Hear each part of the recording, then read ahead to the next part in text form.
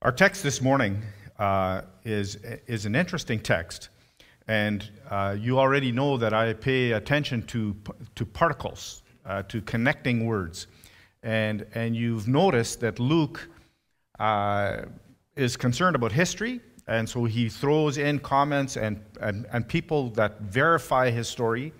And it's interesting that our passage is tied to the previous one because it says, after the angel had left her. So after the angel left Mary, telling Mary about this new child, then this follows. And Mary gets up to go to see Elizabeth at this point. And you'll notice in our text, in 1 verse 25, in verse 26, in the 6th month, God sent the angel Gabriel to Nazareth. So Elizabeth spent 5 months in seclusion. In the 6th month, the angel sends this announcement to Mary, and then Mary gets up and goes to visit Elizabeth. Maybe Mary needed to get away out of the limelight because of her pre-marriage pregnancy. Or maybe she wanted to support Elizabeth in her last trimester. We don't know. There's no apparent rebuke here from Elizabeth to Mary for getting pregnant. She seems only to be affirming. And both women appear to graciously accept the roles assigned to them. The passage that Gerald read contains two parts. The first is the meeting between Mary and Elizabeth taking place in the hill country of Judea, somewhere outside of Jerusalem. We're not sure exactly where. And of course, from Nazareth, it was a 3-day journey of about 80 to 100 miles. So it's not that I know everything, I had noticed this, that's why I said 130 kilometers. There's reason for my answer. This meeting actually demonstrates Mary's obedience, since it reflects her desire to go and see firsthand or to observe the sign that the angel had given her in verse 36. So she hurries to obey God and to see what he is undertaking. Now, this event maybe poses very little significance on the surface, but for Luke, it's actually a major literary bridge, since the two major characters of the account, John the Baptist and Jesus, both meet symbolically through their mothers. Let me say that again. This may not seem terribly significant on the surface, but really the two major characters, John the Baptist and Jesus, meet symbolically here through their mothers. And I would say that John the Baptist already starts pointing to Jesus even from the womb, just as 1 verse 15 to 17 had predicted. So let's look at some key points in our passage. And I have 4. First of all, the Holy Spirit. You'll notice in 1 verse 41 that Elizabeth is filled with the Holy Spirit. And I don't know about you, but when I read that, I'm going, so what does that mean? Is this presence? Is there an outcome that I'm supposed to notice? Is her proclamation of blessing upon Mary the result of her being filled with the Holy Spirit? And so, what does it mean that she was filled with the Holy Spirit? The remark about the Spirit filling Elizabeth is crucial because it indicates that her remarks and emotions are directed by God.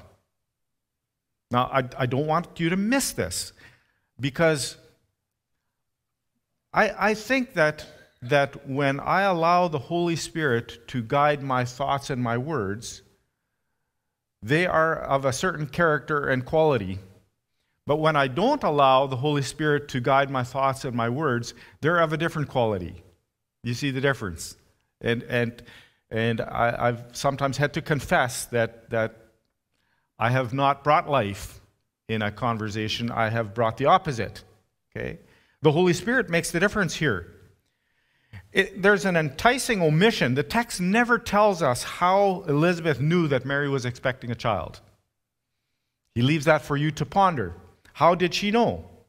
And maybe that's part of the presence of the Holy Spirit. And certainly this adds mystery to the account, to the event. As we read Luke's account and what we've read till now, we can't miss the frequent times that the Holy Spirit shows up and fills someone for a God-ordained task. I think that's fairly clear how frequently it's the Holy Spirit that shows up and fills a chosen individual for a task. Zechariah was also later filled with the Holy Spirit in verse 67. The text in verse 15 says that John the Baptist was filled with the Holy Spirit from birth on. Of course, the Holy Spirit came upon Mary in verse 35, and his power overshadowed her. Later on, Simeon in chapter 2, verse 25, moved by the Holy Spirit, testifies to the coming Messiah. So we have all of these events where the Holy Spirit shows up and empowers, speaks through, and uses the individual. And I want us to reflect on the fact that after Pentecost, every single believer has access to the filling and empowering of the Holy Spirit. So when my words and my thoughts and actions are this instead of this, I can't say, well, the Holy Spirit doesn't come to me, and he only comes at special times to special people or whatever. I don't have that excuse available to me. As a believer, I need to continually seek the infilling and empowering of the Holy Spirit. That needs to be my daily prayer, because I need to give him control of my life, give him control of my actions and my words and my thoughts. The second thing in this text that I'd like to highlight is the concept of blessing. And we have it here. There are three blessings in Elizabeth's response to Mary. She blesses Mary as God's chosen instrument. She blessed the child that Mary was carrying. And she blessed Mary for believing God would fulfill his promises. It's interesting because, again, we have this parallel. The mother of John blesses the mother of Jesus. And later, John the Baptist blesses and introduces Jesus in his ministry. So you have this parallel. And I would say that both Elizabeth and Mary are part of a long line of blessing and faithfulness. We can go quite far back. I could mention Noah, Abraham, or we could read that list in the Hebrews chapter 11. And then, of course, there's us. Because we're part of this continuum. We're part of God's story of blessing and faithfulness. Alongside her amazement, Elizabeth's amazement is the lesson of Mary's blessing. As it says in verse 45, "Blessed is she who has believed that what the Lord has said to her will be accomplished." This is actually the first beatitude in this gospel. In Spanish, it's bienaventurados, blessed, blessed. Why is someone blessed? Why are we blessed? Because, as Luke says, as a major theme in his gospel, God does what he says. He accomplishes what he says. Rich is the blessing that comes to those who share and believe in that truth. When God steps into our lives, we should rejoice and trust that he will do what he has promised. In fact, Mary will be honored from now on by all generations, not because she is special, but because she is a model and representative of what it is to experience God's grace and mercy. I think Mary's feelings are fairly clear. God owes her nothing, while she has received everything from him. And her story actually illustrates how God treats others. So she goes on to indicate that her story can be repeated 1,000 times over. That includes you and me. God's mercy, as it says in verse 50, extends to those who fear him. This mercy is his loyal love. God's love is faithful and gracious. If you want to see mercy defined, God's rescue of the humble and his bringing down of the proud shows how he cares for those who trust him. Love, mercy, and loyalty are all key interconnecting attributes of God. So the thing that Elizabeth emphasizes is Mary's faith. Blessed is she that believed. Because Mary believed the word of God, she then also experienced the power of God. So Mary and us was favored, not entitled. There's a difference between being favored and entitled. And you and I are favored, not entitled. Let's not miss that. Thirdly, joy to the world. This text has a major theme of joy in it, just like everything in Luke so far. Now that Mary knew that she was to become a mother and that her kinswoman Elizabeth would give birth in 3 months, she wanted to see Elizabeth so they could rejoice together. Joy is a major theme in this section, with 3 people, Elizabeth, John the Baptist, and Mary, all rejoicing in the Lord. The presence of Jesus brings joy even though he is still only a fetus in the womb. The second part of this section is Mary's song, often called the Magnificat. Mary pours out her soul, and she rejoices as she shares in these events. There's joy. There's another interesting parallel with this text, and that would be a parallel between the child bearers in Genesis chapter 25 and this passage. Although there's a significant contrast. Whereas Jacob and Esau battled for supremacy in the same womb, here John rejoices at the superior role that Jesus possesses by leaping for joy in Elizabeth's womb. His attitude is totally different. Peace and joy reign among those who serve God as each understands his or her place in God's plan. John the Baptist leapt for joy because he understood God's plan for him and he understood his place and he rejoiced in it. The sense of privilege and favor at being used by God finds fresh expression here. In fact, Elizabeth knows that God owes her nothing, and yet she is amazed at God's involvement with her. In asking, "Why am I favored?" in verse 43, she understands that she is but a humble beneficiary of God's grace.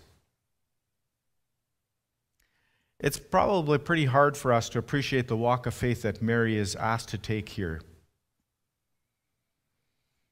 In the midst of it all, however, what overwhelms her is not the risk of appearance and relationship, with its potential risk to her reputation, but the joy of serving and being involved with God.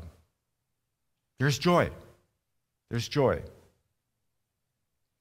And finally, last but certainly not least, God figures in our passage. You look at the song that Mary sung, the Magnificat, and it's actually divided into 2 parts.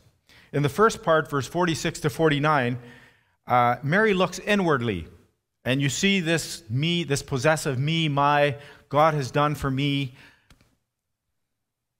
And humility is not necessarily ignoring yourself or groveling or self-abasing, or in Low German met mi esset nuscht. No valgo nada. It's not that. Mary is willing to own her own situation, and God's will becomes her will. That's the humility here. And then Mary goes on in verse 50 to 54 to focus on God. And I love it that it's just littered with he, his. God is the mover and shaker. God is the one who makes things happen.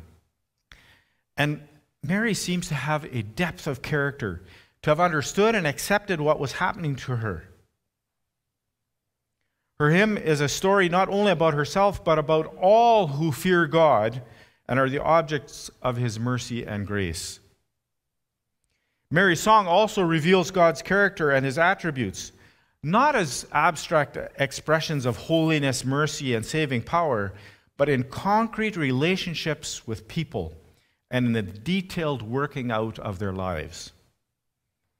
God is intimately acquainted with and concerned about the the specific details of your life. God's attributes are meant not only to be understood and worshiped, but they are to be experienced as well in the everyday affairs of our life. And as she concludes her song here, Mary reflects that God fulfills his promises to Abraham because of his great mercy. And we're part of that fulfillment, of God fulfilling his promises. So let's do an introspective heart check. Luke aims at the heart with his text here. Believers must take God at his word. Do we take God as his word? Man, today it is just brutally difficult to figure out what truth is. Especially if you happen to watch the news or look on social media. It is a challenge. But you can take God at his word.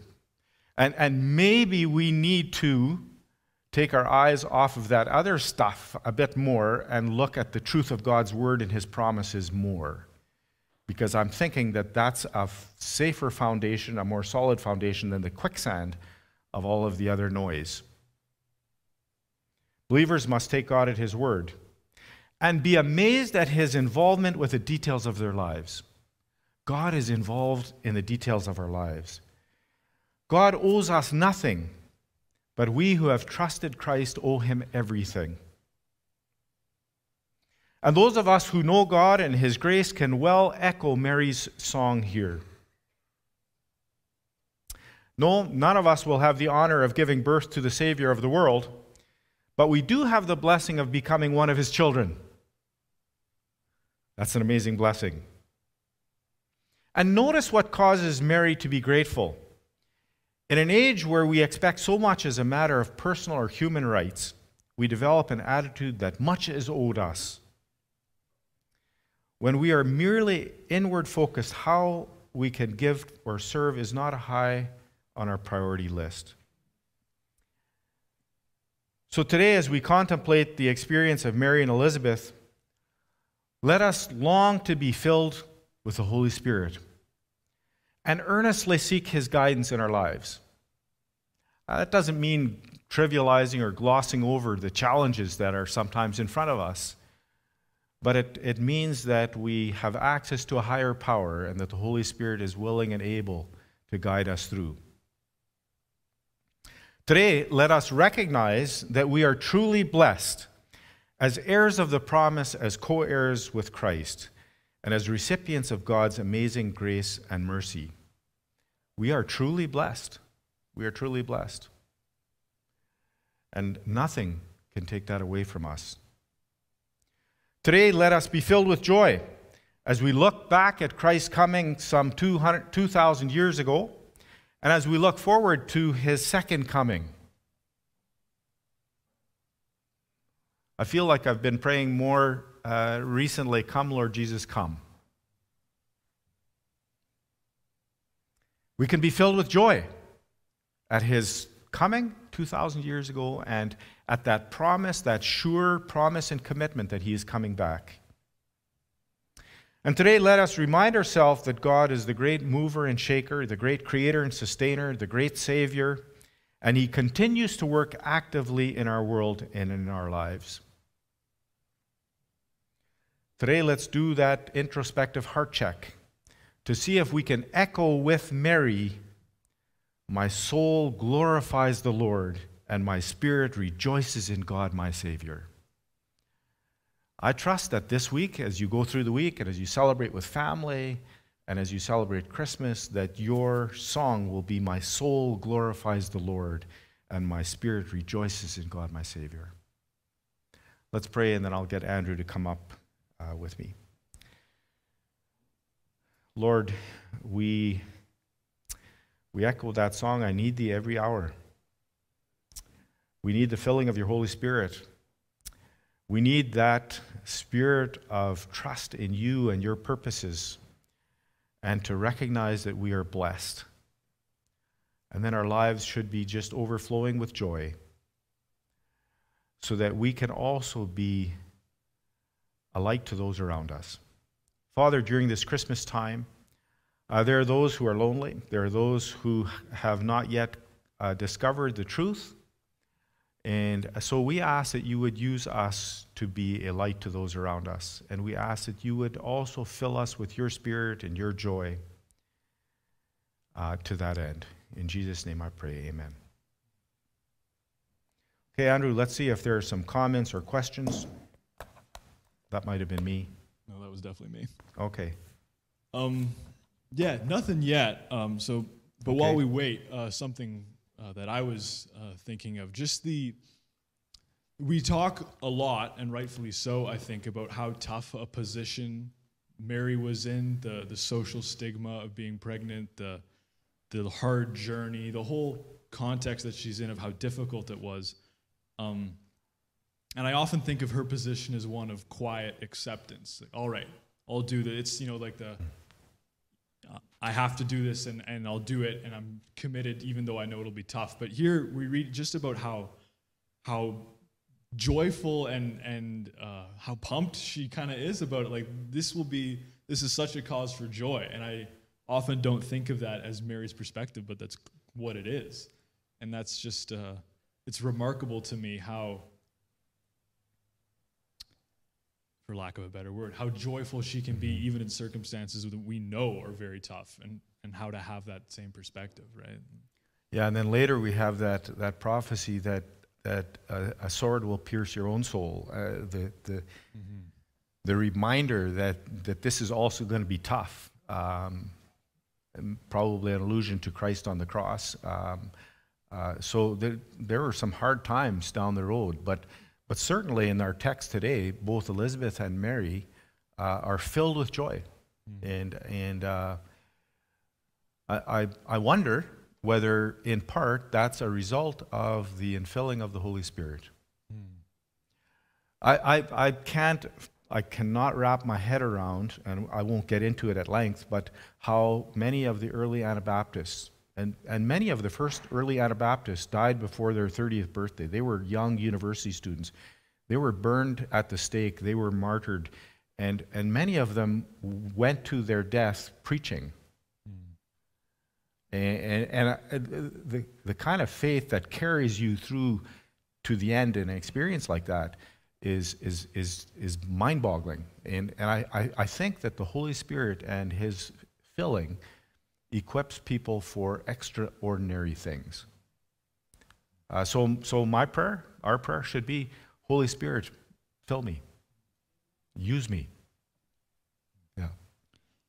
That's already a massive answer to this question, that indwelling of the Spirit. But what advice do you have as how we can experience joy in our current world of negativity?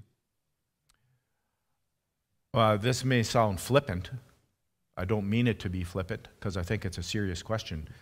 But I think, in part, it depends on what you focus on. And that doesn't mean, again, let me reiterate, this is not like I hit my finger with a hammer and then I say, praise the Lord, my finger's broken. I don't think that's the attitude that I'm suggesting here.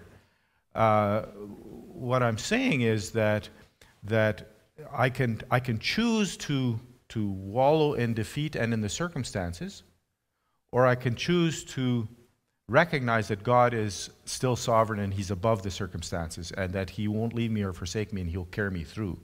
So I think it's not a denial of this, but I don't stay here. Right? Mary had the right to be a virgin and have a good reputation. God asked her to give these up.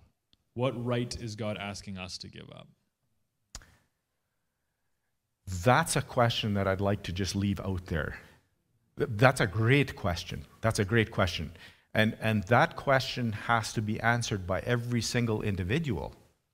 That I have to answer when I ask God that question myself. For me, that's a question you ask God as well. Yeah, that's a wonderful question. That's great application.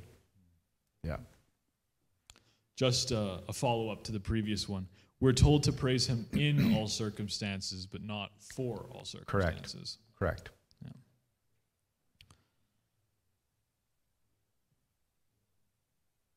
That's all that's there. Okay.